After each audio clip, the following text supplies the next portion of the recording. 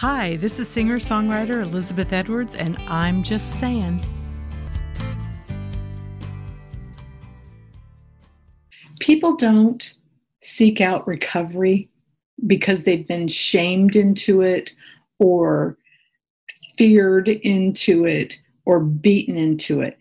Most people who are successful in recovery, sometimes people will come to recovery because of those things, but they don't usually stay and it doesn't usually stick. What does stay and what does stick is when people come to it because on the inside, they realize, I need to change. I need to change. The fear messages that we throw at people who we love, who are deep in their addictive behaviors, that we're looking at it from the outside and it's scaring the hell out of us. And we're saying, we're projecting our fear onto them. The reason that doesn't work is because there's nothing that you can say that can scare them enough or outscare them. Sometimes they're scared themselves. That's why they're doing it. But that message doesn't move somebody in an addiction toward wanting to get help usually. They're already afraid and it's not working. And certainly shaming somebody into it doesn't work because you can't out-shame an addict.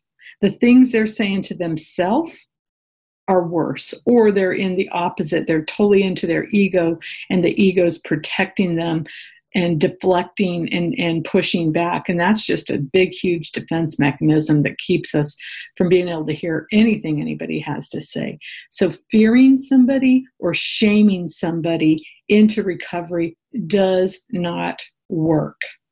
What does work is owning your own feelings, expressing your own feelings, and staying open and asking them, when you're ready to get real help, I'm here to help you.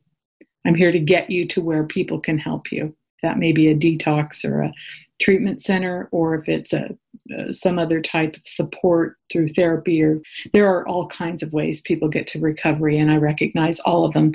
Even, I'm interested in anything that works. I have my path and I share a lot about that, but I'm interested in all forms of recovery. But I can say from years and years of being around this and working with people in recovery, shaming people just makes them go further in the wrong direction.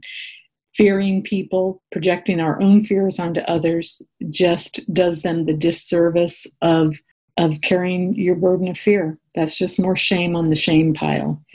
So what does work is working on ourselves and staying open-minded, loving, and supportive, and making sure we have good resources and good information, and always, always, always working on ourselves. That's the best thing we can do for people we love who have addiction problems or any other type of behavioral health issue. I hope that's helpful. I learned that the hard way, just so you know. Been on this path for a while. Lots of family members, lots of friends have struggled, and I've done this the wrong way many times, and I got help for myself so that I could learn to do it the right way. I hope that's helpful. If you want more information, I have tons of resources. If you're working with a loved one and you are scared to death that they are killing themselves, you are not alone, and there is lots and lots of support for you. So look in the support section on the website.